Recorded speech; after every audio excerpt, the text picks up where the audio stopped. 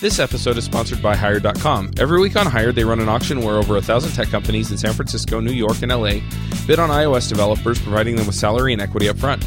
The average iOS developer gets an average of 5 to 15 introductory offers and an average salary offer of $130,000 a year. Users can either accept an offer and go right into interviewing with the company or deny them without any continuing obligations. It's totally free for users, and when you're hired, they also give you a $2,000 signing bonus as a thank you for using them. But if you use the iPhreaks link, you'll get a $4,000 bonus instead. Finally, if you're not looking for a job but know someone who is, you can refer them to Hired and get a $1,337 bonus if they accept a job. Go sign up at hired.com/iPhreaks. This episode is sponsored by Dev Mountain. Dev Mountain is a coding school with the best world-class learning experience you can find. Dev Mountain is a 12-week full-time development course. With only 25 spots available, each cohort fills quickly. As a student, you will be assigned an individual mentor to help answer questions when you get stuck and make sure you are getting the most out of the class. Tuition includes 24-hour access to campus and free housing for our out-of-state applicants. In only 12 weeks, you'll have your own app in the App Store. Learn to code. It's time. Go to devmountain.com/iPhreaks. Listeners of iPhreaks will get a special $250 off when they use the coupon code iPhreaks at checkout. Hello, everybody, and welcome to episode 108 of the iPhreaks Show. Today on our panel, we have Andrew Manson. Hi from Salt Lake City. I'm James Zuber from Minneapolis, and we have a new panelist. Please welcome Mike Ash. Hi, this is Mike. I'm from Fairfax, Virginia. So, Mike, we've had you on the show before, but never as a panelist, and a lot of people know who you are. You've been doing a lot of cool things in the Mac and iOS world, but can you tell us a little bit about yourself? Sure. I work at Plausible Labs. We do various things, including PL Crash Reporter is maybe our most famous thing, and we also have a product called VoodooPad that we work on, and we do some consulting on the side. I personally write a technical blog called NS Blog, home of Friday Q&A, where I talk about various crazy antics that I get up to over there. Lots of fun, low-level stuff, and I guess that's about it. I've picked articles from your blog many times, and I've picked the whole blog a couple times, but I do want to say to people out there listening, it's one of my favorite blogs because, you go into depth on things that other people don't really touch, and I've just learned a lot from it over the years. So if you have not checked out Mike's blog, you definitely should. It's what I try to go for. I think the sort of basics and how to build Windows and things like that, nothing wrong with that, but it's covered. And I wanted to try to bring something different. Yeah, I really appreciate the stuff you write over there. I have been reading it for, as long as I can remember knowing about it. At least 4 or 5 years, I think. Well, excellent. It's a lot of fun to write. It takes up some time, but it's I love the audience. I always get great comments on it, and it's always fun to have an excuse to do crazy things. And I must say, your last Friday Q&A, which I think are you only doing them once a month, or did you just skip one? I try to do it once every 2 weeks. It depends on how it all works out. Well, that's completely understandable, but your article about fuzzing and AFL fuzz was pretty cool. Well, tell us a little bit about the Friday Q&A. What is that? Yeah, so basically the idea is that I wanted to write a blog, how it came about. I wanted to write a blog, but I couldn't think of anything to write about. I had one, I set it up, I wrote a few articles, but it was really sporadic, and how do you come up with stuff? So I finally decided that I'll just have people tell me what to write about, what do you want me to write about? So that's basically what it is. People write in with suggestions, I pick what I like, I write something down, and it used to be every Friday, then every other Friday, as long as I can get it out on time. So that's basically what it is. And I try to pick, really interesting, more advanced kinds of topics, preferably things like reverse engineering things or assembly language. One of the things I like to do is rebuild from scratch system APIs or system classes to kind of get an idea of how they would work internally and demystify the things, so that I see a lot of people build apps and they have this idea with APIs that they're doing something magical. And a lot of them are really actually very simple once you dig into them. And I think rebuilding them is the best way to show that. Yeah, I really like that aspect of the blog. I've been doing a little teaching lately, and I'm teaching people who are complete beginners to iOS, but particularly some of them are complete beginners to programming in general. And it's hard for me, and I really try to sort of drill into them that all of this stuff that they're using is not some magical thing. People like them wrote it, and they could do the same with enough knowledge and skill.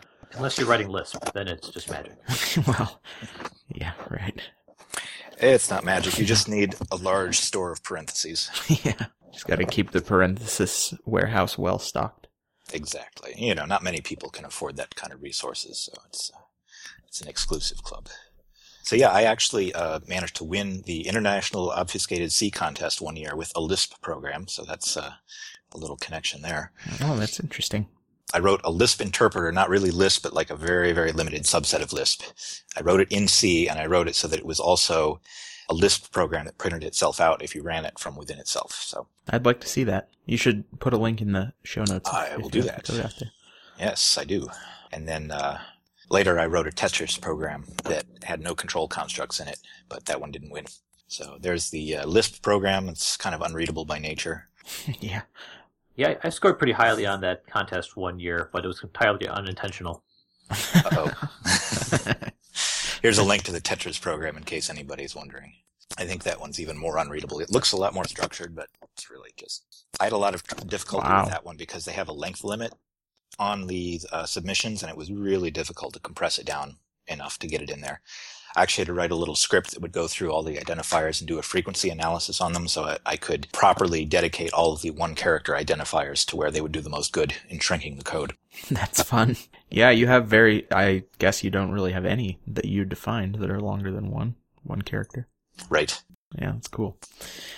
Well, so we were talking before the show about what you're working on for your work right now and thought it would make a good topic. Do you want to introduce that for us? Sure. So we're looking at how to enhance VoodooPad for the future, and one of the things that we're really interested in is synchronization and collaborative editing. So right now we save documents on Dropbox. Sorry, we don't do that necessarily, but you can. And the app is built to work with that to an extent. So you can save a document on Dropbox and you get it on all your computers and you can edit it here and edit it there. And the typical approach to that is to store things in a file and Dropbox syncs them. And the trouble comes in when you're editing things from more than one place at once. If you have two people on two different computers, for example, or if it's just you on two computers and you happen to have one that drops offline and doesn't sync up before you edit on the other one, you get sync conflicts and it's a pain. So I've been experimenting with synchronization solutions that work cleanly with third-party providers like Dropbox and avoid all of that mess and make it all work cleanly. Okay, so this whole idea of syncing documents or syncing data that can potentially be open and being edited on two machines at once is certainly not a new problem, right? It's something that that's been out there forever. Apple's now doing it with iCloud, and lots of Apple apps and third-party apps are doing it. Explain to us some of the. Obviously the big issue is that you have to somehow deal with the document being edited on both machines at once. But explain to us sort of why that can be such a tough thing to deal with. Right. So the easy situation to deal with is one where every time you make a change, it goes to the server.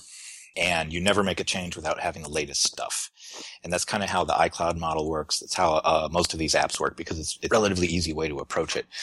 It's kind of like the subversion model, if you're looking at version control stuff for source code applied more generally.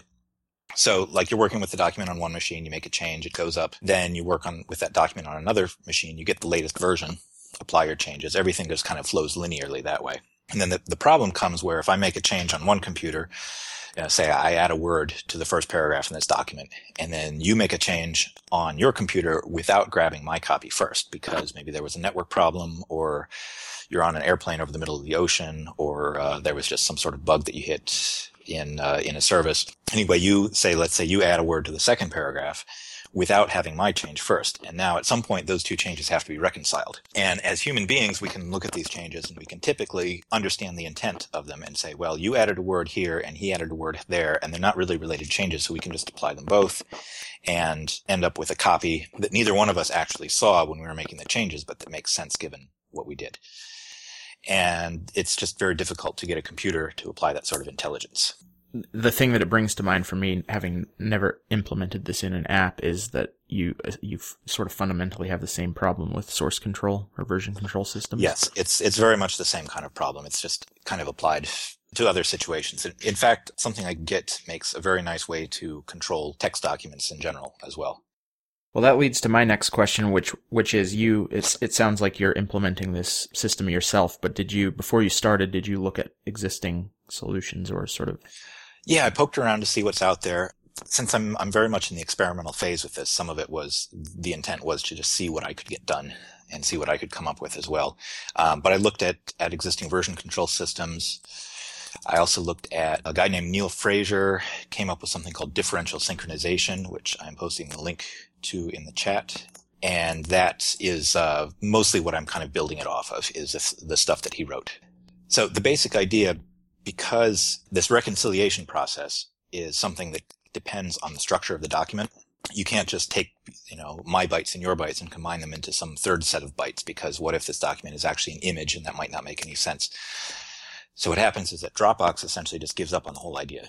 And if you ever end up in this situation, it just takes your copy and my copy and saves them both and marks one of them as, this is your conflicted copy and here's what we think is the most recent copy, and figure it out. So in order to make this work, you either need some sort of smart centralized server that can understand the contents and not just look at everything as sort of an unstructured bag of bytes, or you need some way to do this that deals with everything as kind of separate files, so that something like Dropbox doesn't come in and try to reconcile things that way, which, since I want everything to work with Dropbox or any other sort of service like that, I've been taking that approach. And the idea is basically to log each computer's actions into a separate file that's all sort of bundled together.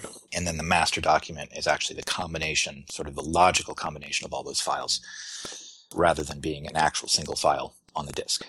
Okay, so that's how VoodooPad stores its information. It's a collection of files. That's how it works right now, but this is going a little bit deeper now. Currently, the way VoodooPad works is every page is a file. And the way my experimental system works is every computer's edits to a page is a separate file. So if I work on a page A from one computer, that goes into one file. And then if I work on that same page A from another computer, that goes into a separate file. So now you have two files whose contents are both contributing to the final page. And that reconciliation happens on the fly, essentially. And so that allows the individual computers to apply merging logic to what's been going on without requiring the syncing service like Dropbox to get involved. All it has to do is make sure that those files exist everywhere. Interesting. So is there, at some point, do you sort of flatten those down? And because at some point it seems like those files that describe edits would just build up, and you've got right. Lots and lots of files laying around. Exactly. That's one of the things I'm working on to figure out good solutions for. So right now what happens is, as you work, every so often it takes a snapshot, because right now what those files contain is not actually the page, but just the edits that you applied to that page. So if you type out, for example, hello world, it'll record that you type the letter H, and then it records that you type the letter E. And the idea is that you have this sequence of events that you can play back, and you can play them back in different orders and things like that. And that's how you can reconcile conflicting edits afterwards. And that gets expensive to play that back every time. So every so often you take a snapshot. This is the current state as I see it, as I understand it, and you can start from there. And yeah, eventually it'll still build up. You would want to maybe throw away old data. Part of the idea is that this allows you to essentially keep a history as well, so that you can go back in time in case you delete data that you wanted to keep or something like that. So keeping all this stuff around forever might actually be a feature rather than a bug. But on the other hand, people may want to get rid of the old stuff eventually as it clutters things up. So looking at options for maybe making it optional, maybe cleaning old stuff out after a while. It's hard to figure out exactly what people will need just yet. Those are some of my ideas. So as you do snapshots, do you build off the most recent snapshots, or do you build from the beginning of time when you're building these things together? The way I have it right now is when the app starts up, it finds the most recent snapshot and then applies any edits that come after that to come up with the current state of the document. And then as you work, it creates new snapshots at intervals, saves them back to the file, and then those become visible to anybody else who comes along and opens the document. Okay, so your last snapshot's the source of truth, and you make changes to that. And as new snapshots are created, then those become the source of truth that you build off of. Right, exactly. Which avoids things like rebuilding everything that's been done since you started this, this document, which could be huge and very slow. And the way I have it right now, it's still saving all of that history. So if you wanted to go back and see how things were, then you could conceivably do it. I haven't built the code yet. But all that data is still there. So if you wanted an ongoing history of how this page used to look, it's all in there. And if you didn't, because the snapshots are used, you could ditch everything before the latest snapshot and still have everything you needed to construct the most recent state. So what are some common approaches for document sync? You talked about your approach where you're creating different files for each change. Are there some other ways that people are doing this? Well, the most common approach, like I said, is to basically give up on the idea. And essentially, if you edit based off of something that's not the latest, then it just gives up and says, well, now you have 2 copies, figure it out. That's how I've seen iCloud do it. Like if you open an iCloud document in Pages or Keynote or something like that, you make a change while you're offline and make a change on another computer at the same time. Then once everything gets back online, you'll end up, and it'll say, hey, which copy do you want to keep? This is really easy to implement. It's obviously not the nicest for the user. We are typically connected a lot of the time these days, so it doesn't come up that often, but it is a rough point. Another approach is to just kind of keep everything online. For example, I think Google Documents does this. You can collaboratively edit a single Google document from multiple computers, and all your edits show up live and things like that. And basically the way that works is that you're just online, and that makes sure everybody's always up to date. So what's different with our approach is we really wanted not to have our own service. You know, with something like Google Documents, you've got your own service that they have servers that are running fancy code that manage all this stuff. Apple's running iCloud. You know, they have probably 10 million servers running all this code. And what we would really like to do is not require people to sign up for example, our own stuff, but allow people to keep using whatever services they're currently using, whether it's Dropbox or Google Drive or Microsoft Sky, whatever, and build our solution so that it still works well on other people's stuff.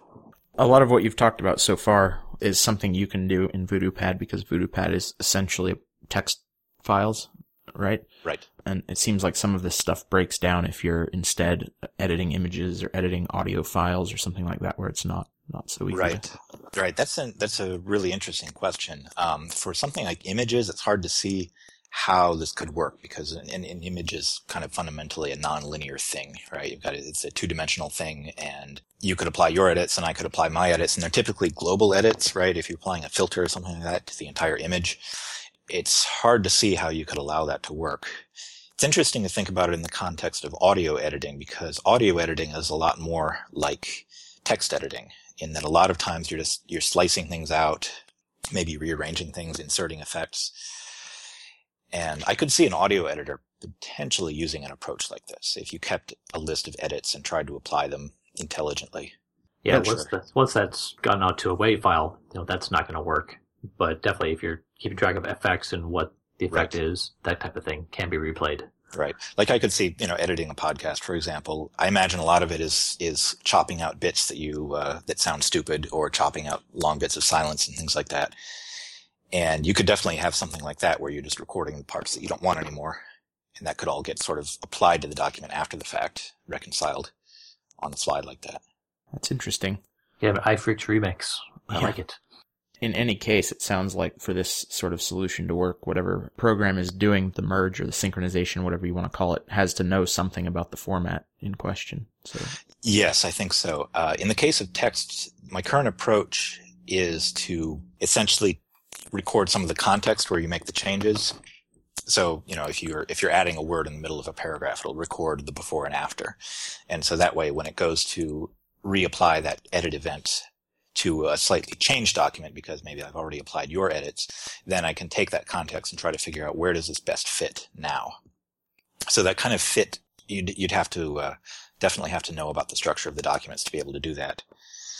With audio data, you could apply the same context idea, but you would need to understand that your audio samples are, 2 bytes wide or 4 bytes wide or whatever they are, how to actually get at that stuff. But the cool thing is that only the client has to know about it, not the server. Yeah, so that's interesting. The server is now just a regular dumb file. Right. As long as the server can make files appear on multiple computers as they're changed, then we're good. Well, there's one scenario that I don't think we've mentioned yet that I'm curious about, and that is, say you've got a document with 2 paragraphs, and one user edits or completely changes the first sentence of that paragraph to say something new, or changes a few words in that sentence, and then the other user changes the exact same words to something else. So you've got a conflicting change. How do you deal with that? Right. So that's a really interesting question. I think from a theoretical point of view, that basically there's no right answer. Somebody has to win. Essentially, somebody's edits have to go away. The way my code currently handles that is it will apply all of the edits and it will just try to figure out the best place to put them. And in the scenario as you gave it, what will likely happen is you'll end up with both sentences, I think.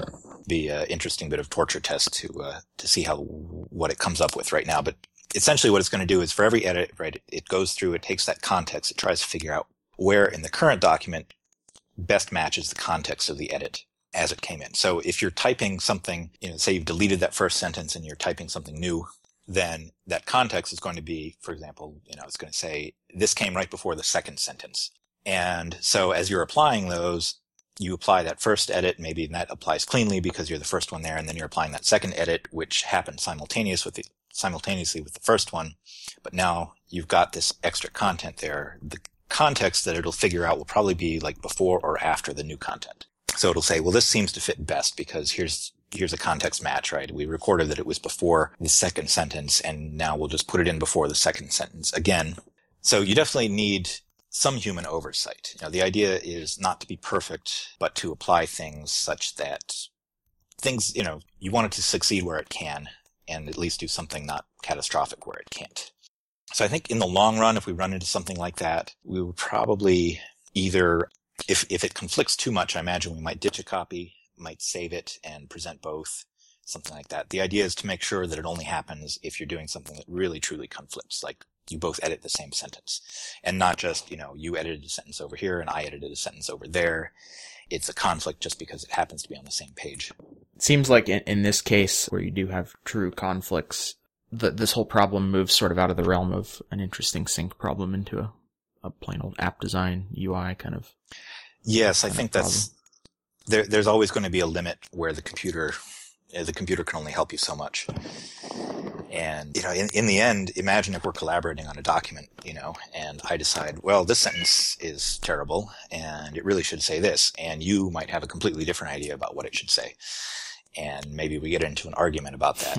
And the computer can't really solve that for you. At some point, people have to work things out. That's when we get into the area of, merge strategy. Right. And how much context can you provide about the application, what the users are trying to do, that can help you about that. What are the common approaches? I'm sure it's something that people have been thinking about for years. But we're talking about merging. How do people do this? I'm not as familiar as I probably should be for this, but it basically boils down to either trying to find a way to replay history so that everything is consistent. And, maybe if you've got, you might have multiple edits that don't depend on each other. And so the idea is you can apply them in different orders. And so you might search for an order that makes sense, or you might just bail out and tell the user, here's a conflict. And so you can try to use your history to a varying degree to try to figure out something that makes sense. And there are ideas about using semantic information, like especially if you're doing code with version control. If you can apply more information about what the code actually means instead of just the textual representation, you can do a lot better. For example, you might have most version control systems out there work on a line basis. So if I edit a line and you edit a line, that'll be a conflict. But if you have semantic information about it, you might be able to tell that, for example, I edited a variable name, whereas you edited the variable's type. And those two could be applied simultaneously without having any trouble. That's just built on the specifics of your app or your document type. Right. For something like that, you need to know what it all means. So it's interesting to think about that as applies to a more general app like VoodooPad or text editor or something like that, where the language in use is not a formal language, but it's something like English. And it's interesting to sort of ponder the possibilities. What if you gave the computer some sort of understanding of the language, and could you use that to improve merge strategies? And I don't know what the answer is, but it's interesting to think about. I think you would have to pick a logical language. Right. That would certainly help. Maybe we could go back to Lisp, and we can do everything with S expressions instead of English. Then this whole problem becomes really easy. If we could only speak that way, we'd be all set. I'm not going to try. I'm tempted, but I'm not going to try.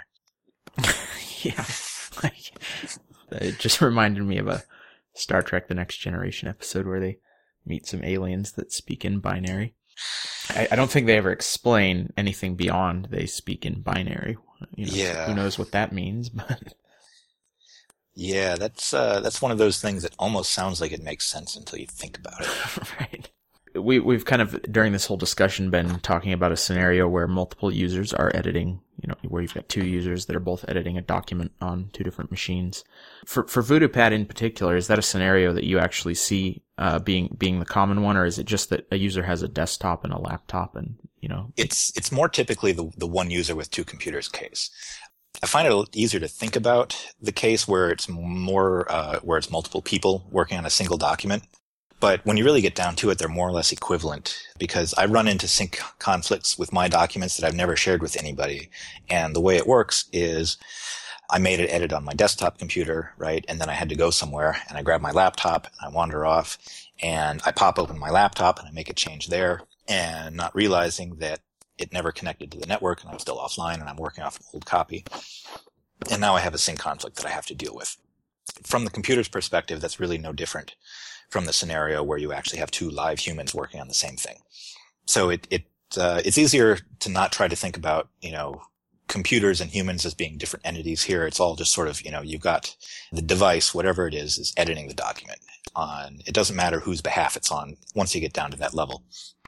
And so if you can solve the problem of multiple people all working on the same document, then you also solve the problem of one person working on the same document from different computers with network connectivity problems or whatever might be going on. It seems like if we just always had 100% reliable, zero latency internet connection, a lot of this would get a lot easier. That really would solve a lot. I'm definitely all for that solution, for sure. I think that might be a little harder, though. Yeah, unfortunately, I don't think that's in the near future. Write your congressman. Yes, there you go. Oh, I'm sure they'll be the ones to fix it. I do see a lot of apps that sort of seem to assume that, though. It's a little shocking and annoying. There's so many apps that if you launch them and you don't have a good network connection, they'll just sort of lock up because they're trying to contact the mothership before they actually do anything. Yeah, so that's actually what I was getting at, which is that for the average app developer that might be listening to this, it's kind of easy to forget that there's a difference between you in your house with a 100 megabit connection via, a really reliable Wi-Fi and the actual users of your app who are going to be out on a poor cellular connection or, often on an iPad with no Wi-Fi connection at all or whatever. With an actual device, because we're testing on our simulator, right? Yeah, I actually don't. The apps I work on, we can't test in the simulator because they use audio API or the iPod library APIs. So I definitely think that's a key point because it really is something that a lot of apps miss. I think my favorite example of this is AT&T has an app called Mark the Spot, and it's an app that you can use to report network problems. Basically, if you're in an area where you think you should have good data coverage or something like that, but you don't, you can use this app to report it. And it's hilarious because it calls home as a blocking thing. The entire UI will lock up when you launch it if you don't have a good connection. And the whole point is to report a bad connection. Is that you only use this in places where you have a bad connection, yes. So it usually does get through eventually, but it's very painful to use the app because you'll start it and you have to sit there and look at it. And it's got all these buttons like, select what you want to do, and they won't work. I've used that app before, and basically all I do is just mark my own house because the AT&T service is so bad here. We actually just finally broke down and bought a microcell from AT&T, and it was $75, which I feel a little ripped off having to pay for their poor network coverage, pay even more. But I always found that a little weird. It has worked very nicely. Well, that's definitely a bonus. I'm lucky to have good coverage. So there's a few areas I go to out and about where every so often it stops working, and I report it slowly. Yeah, I think that's. But I see this in a lot of different apps, even like Siri, for example. If you you trigger the thing and you start talking to it and you let go. And if you have bad network connection, it'll spin for a while and then it'll say, I'm sorry, I couldn't do that. And it completely forgets what you told it. So there's no retry button or anything.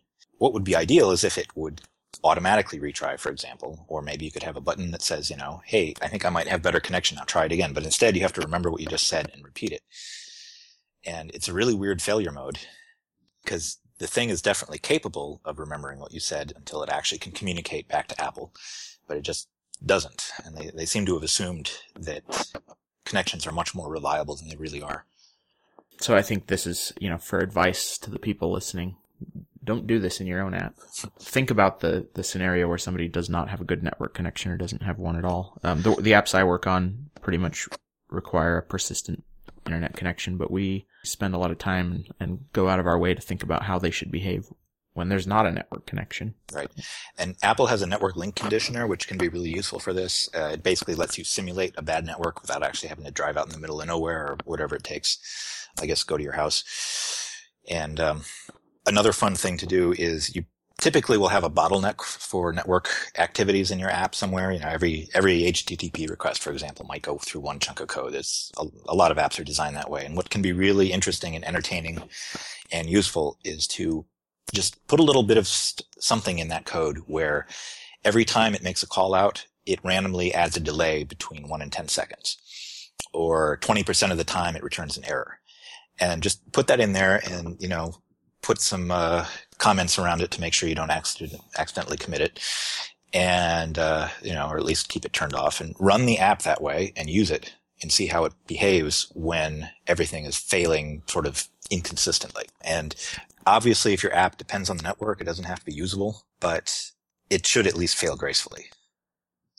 Yeah, I think that's the key. Some apps, the network connection is just absolutely vital to whatever it is they do. Right. So it's okay to throw up a screen that says you don't have a network connection. Yep. Come back when you do, but don't lock up the UI or something right, like that. Or don't definitely try to handle it somehow. Don't lose user data that they've already spent the time to Yes. input or whatever. Yeah, that's really the worst. There's so many apps out there where you type in something and then you hit send and it hits an error, and then you go back and it's all gone. Then you hate the world. Mm-hmm. Rage quit. Yes. Rage tweet, except it's usually the Twitter clients doing this. Yeah, I have seen several of them do that. Also, if you use the network link conditioner, which we should remember to put a link to that in the show notes, don't forget that you have it active, or Yeah, that You'll figure that out pretty quick, a lot though. of stuff. You go to Google and nothing shows up. Hey. I think it depends on how badly you've turned it down, because it can be advantageous to test on a moderately bad connection, right? What if you set it up to like 12 kilobyte DSL connection with 5% packet loss? Then you're just going to be angry all day and maybe not realize that it's broken. Okay. Do you find much use out of those? Because I've used the network link conditioner for the bad connections, and I don't find them to really weed out any bugs. I usually have it offline or full on. I don't find that I get much use out of doing the bad connection. It seems stuff just kind of works. I prefer to do my own. Like I said, if there's a bottleneck, put in some code to artificially delay things. And where the bugs really hit, in my experience, are especially loading images and things like that, where they come in out of order. If you end up with a large delay between requests, and it's an inconsistent delay, so that request 2 comes back first and then request 1 comes back 10 seconds later, that can reveal caching bugs and things like that. It's really common for things like table view cells to be implemented, where when the table view cell is first displayed, it triggers a download. And then once the download is complete, it puts the image in there. And there are a lot of apps out there, a lot of code out there where you might do that, and the table view cell goes out of view because the user scrolled it away, and then it gets reused for something else, and then that image download from the first time finally completes, and then you get the wrong image in there. And for the link conditioner, it's harder to trigger things like that. It's definitely a realistic scenario, but it's rare. And the link conditioner doesn't necessarily trigger it very frequently. So I like to do my own delay code for that. But I think you can use them both. Try it out, see what pops up. It's a good exercise. At the very least, even if you don't encounter any bugs, you can at least see what it's like to use your app on a bad connection and maybe get some ideas for improvements that way, even if there are no bugs. It'd be an interesting open source project to start messing with your requests and just randomly dump one. And you wouldn't even need to do it in your code. You have a framework that you just wire up that causes havoc. Yes, that would be a fun little project. That's a good idea. Then everybody can have the benefit of trouble. I'll have to make sure to put in some code that warns you if you try to ship it or something. So for app developers who are trying to implement some, basic sanity regarding being offline, how do you detect that you're offline? Or how do you know if you're online or on Wi-Fi? So ideally, don't try to detect it, but just try to make your requests and then gracefully handle a failure. If you're talking to a server, then just try to talk to the server, and it'll work or it won't work. And if it doesn't work, you might be online, but the server is down, or you're online, but there's something in the way, and the server's been blocked because it got taken over by a botnet or something like that. So, the best way to find out if something will work is to try it, and if it will work, then it does work. If it won't, then it doesn't. If you really need to find out ahead of time, you can use Apple's reachability API. And this will give you a sort of basic go, no-go as to, is there actually a network connection available at all? And does that network connection maybe look like it kind of leads to the internet somehow? So reachability is, I think, especially useful for telling when the device is definitely not online, because it's pretty easy to tell if, there's just no Wi-Fi connection or no cellular service. But I've seen people make the mistake of thinking that because reachability says the device is online, that everything is fine, when could be that the server they're trying to talk to is down. Or right. Yeah. Or you might just be on a network which can't connect to the internet for some reason. There's a ton of different failure modes, but it's great to have to specialize your error messages that way, because if you're not on a network at all, you don't want to say, couldn't connect to the server. You'd like to be able to say, hey, get on some Wi-Fi or something.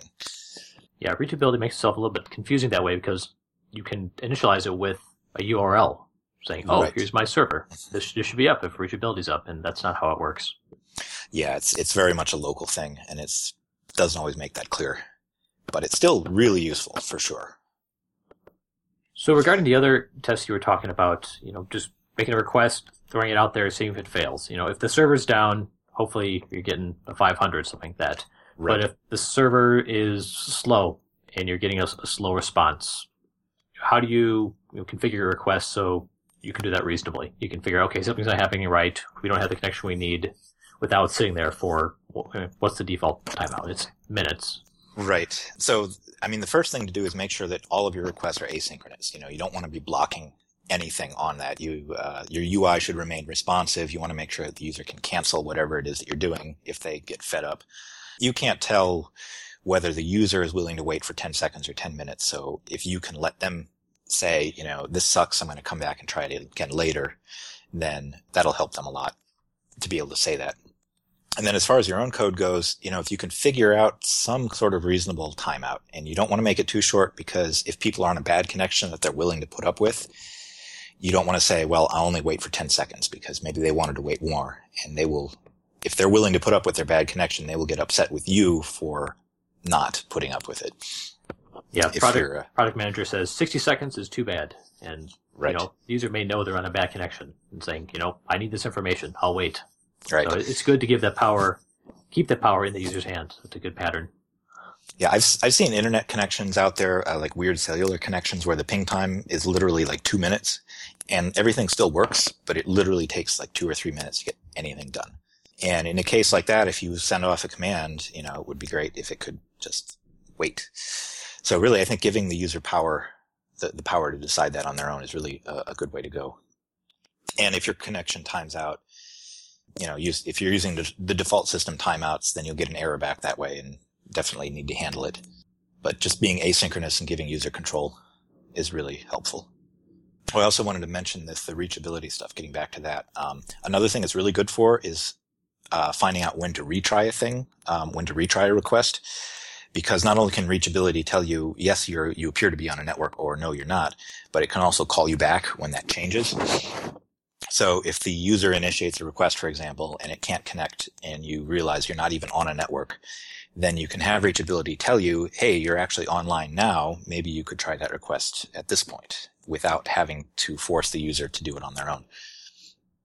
So that's another nice thing you can do to kind of improve the experience. One of the apps we work on, if the network connection, so you queue up a bunch of stuff to be done, and it potentially, depending on how many, it's analyzing songs, but there's a web component of that, and depending on how many you've queued up, it could take hours. And if your network connection drops right in the middle, it pauses that. But if we can tell that the network connection has come back online, we resume that. So, because a lot of times users walk away, they're not even, this is a Mac app, of course, not an iOS app, but they walk away, they're not even near their computer to know that anything's gone wrong, and it's kind of a bummer to come back and find out that the whole thing stopped 10 minutes after you walked away and never started itself up again. Yeah, that sort of thing is really good. Think about how your users are going to use it, and being able to recover when things go wrong can be really nice, because if your connection drops for 10 seconds and then that just kills the whole process, yeah, that's no good. So yeah, reachability can really help like that. Even if you ignore that, just retrying failed requests can be a really helpful thing. If you just retry things automatically, that can make the user experience a lot nicer. So how do you determine how often to retry? That is a good question. I pretty much just wing it. My usual approach is to go for a sort of exponential back off kind of thing. If it failed, retry within a second. If that fails, Try again like 10 seconds later. If that fails, maybe try a minute later, and if that fails, well, you're out of luck at this point, depending on, what it is. If it's an interactive thing, then you don't want to take too long. If it's something where, like with the song analysis stuff, if it might be taking a long time, then you definitely want to keep retrying. But the idea, with that, like if the connection's been down for 5 minutes, or, whatever the problem is, the server's unreachable for 5 minutes, then there's no point in trying once a second, because you've already been dead for 5 minutes. If you're trying once a minute at that point, you're not wasting too much time relative to how long you've been waiting. And so if you can kind of back off a little bit like that, you can pick things up reasonably quickly without hammering everything too much.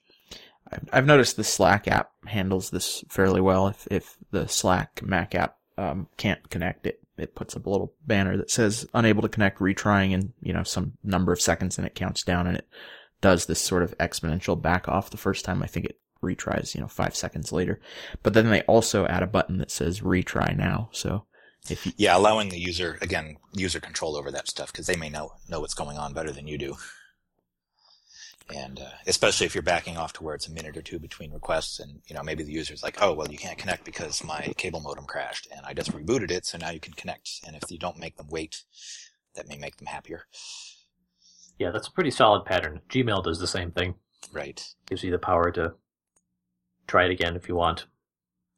Yeah, and with a web page, there's always the refresh button, but for apps, you kind of have to do that yourself.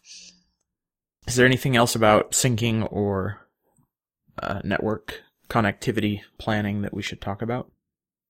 Well, I wanted to talk about, going back to the document syncing, how does Dropbox make things more difficult? So the main problem that I have with Dropbox, and this is not really, their fault exactly, it's just because they try to work with everything, is just that they make no attempt at merging. And if you edit the same document from two places without, and one of them is offline, then you just end up with two copies. And it says one of them is conflicted, and that's it. And rather than try to deal with those conflicted copies, that's why I decided to basically go with every computer gets their own file. And instead of trying to kind of work with Dropbox's conflict resolution, and maybe that's different from something like Google Drive or Microsoft stuff, just kind of try to bypass that. So really what's difficult about Dropbox isn't so much what they do, it's just the fact that they're not really a synchronization service exactly. They're more of I'm not really sure how you would describe it, but essentially they're just trying to replicate files. And from the level where they work, they can't really do anything fancier. And the fact that they are replicating files means that you have to work at the file level, essentially. And so that kind of restricts how you can approach things. Are there any differences? So you talked about wanting to support other things like Dropbox, like Microsoft's, what is it called, OneDrive, and I guess probably iCloud Drive as well. Are there any different considerations for those, or do you treat them pretty much the same way? My goal is to just have the whole thing not care what you're using and just have it all work. And I think because they all ultimately do the same basic thing, what they do is they take a file and they make sure it goes everywhere. And the only place where they could really differ is what happens in the event of a conflict. And so I'm not sure how these other services deal with conflicts. I imagine it's probably similar to Dropbox in that they'll just give you both copies and let you work it out. But my idea is that if I can just avoid ever creating a conflict at the level that they can see, then all those differences should disappear. And you'll just see a service that makes sure that the same data exists everywhere. And then because every computer is dealing with a different file, you'll never conflict at the file level. And then at the document level, which in this case is conceptually a collection of files, then you can deal with conflicts more intelligently in our own software, which understands what's going on more. So my hope is that if I do it right, I don't have to care what the differences are because they won't apply. Cool. I'll be interested to hear how that actually works out. Yes, me too, actually. I read this is an aside, but I read a blog post by, or I think it was a podcast with Gus Mueller yesterday. Yes. And the interviewer asked about VoodooPad, and he said, "Oh, I don't really know what the status is, but you're working on that." He thought you were working on it, and so I'm glad to hear that you are working on it. I think there's a lot of people that like VoodooPad and are kind of eager for an update. Yes, we had a period where we couldn't dedicate much time to it, but now we're back into the swing of it, and we're hoping to get a point update into people's hands pretty soon here, and bigger things to come. Yeah, well, that's good news. I think we all know, though, how app development is an unpredictable beast. You never quite know how long it's going to take. Yes, that is true, but we'll try our best for sure. Well, it always takes until the money runs out. Oh boy. I think Mike is hoping that's not anytime soon. No. Yes, like I'm hoping we can get something out there before the money runs out. That would be cool. That's good. Anything else you guys want to talk about? I would just like to very briefly propose that we all agree that the past tense of sync, as in document sync, should be sunk, not synced. I like that. All right. That's my reputation after the app doesn't work like it's supposed to. There you go. So after you sunk your app. But yeah, this has been some really good conversation on document sync and handling offline cases in your apps. I'm ready to get to the picks. Sounds good to me. All right, Mike, your inaugural picks as a iFreaks panelist. All right. Well, since I just posted the link anyway, how about that differential synchronization stuff? That's a really interesting web page with a lot of interesting information about how to diff text and merge text and things like that. And even if you're not doing anything like that, it's still very educational. Very cool. Andrew? Yeah, I've got a couple picks today. The first one is a company called MailRoute. I think a lot of people have probably heard of them, but it's a server-side spam filtering service. And I had one particular email address out of the 10 or so that I use actively that had recently just become inundated with spam, and changing the spam filtering settings on the host didn't fix anything, and I got kind of fed up. So I signed up for MailRoute, which is not free, but it has completely eliminated my spam problem so far for the last week or so. So I'm pretty pleased with it, and it was not hard to set up. They've been very good customer service wise too. So that's MailRoute. And then my second pick is I have a Mac 2 that has recently had its hard drive go bad, which is not too surprising because it's the same hard drive that was put in the machine when it was new in 1987. But the problem is it's a little bit tough to come by good new hard drives, 40 megabyte hard drives for a Mac 2. So I found this project called SCSI2 SD. The guy, it's an open source hardware project, but the guy's also selling the boards, and it's basically just a circuit board that's roughly the same dimensions as a hard drive, but instead of being a hard drive, it has a SCSI port and a micro SD slot. So you can use this to put a micro SD card in your old computer, and it's specifically meant for old SCSI computers, including old Macs, but also Amigas and some Atari computers and things like that. So I do not have one yet, but I'm hoping to get it soon, and I'll report back with my findings. Those are my picks. You really have me wishing I had an old computer that I could use this in now. Yeah, I've got a Mac 2 and a Mac Plus, but the Mac Plus is actually okay. So hopefully this will resurrect the Mac 2. I luckily have a backup of everything that was on the hard drive that I pulled off before it died. So I hope I can get it back up to where it was. It's running System 6. Very nice. All right, for my picks, I'm going to carry on the tradition and do WWDC picks. For those who are traveling out there, we don't have Pete this year, who was our resident Bay Area expert. Mike, are you going to the conference? No, I'm not. I couldn't make up my mind as to whether I wanted to try to get in, and time makes fools of us all at that point. So I did the same thing. I couldn't decide if I could afford it or not, which meant I could not afford it. So I'm not going. That's too bad. So I'll be there. Alondo's there, and I'll actually be speaking at AltConf on Tuesday morning, so you can check us out there. But yeah, definitely, if you're in the area, hit us up on Twitter. Alondo's there. I'm there. And a couple of picks that Pete did last year, I enjoyed. There's a food truck, Curry Up Now, that it's in it moves around, but the area where I found it was in the G Food Lounge, which is a bit of a walk from the kind of conference area, but, doable within an hour. The G Food Lounge, it just has 3 or 4 food trucks out there that have a different selection of food. So if you have people that can't decide what they want to eat, it's a good choice, and it's a nice walk, kind of on the way to the Giant Stadium.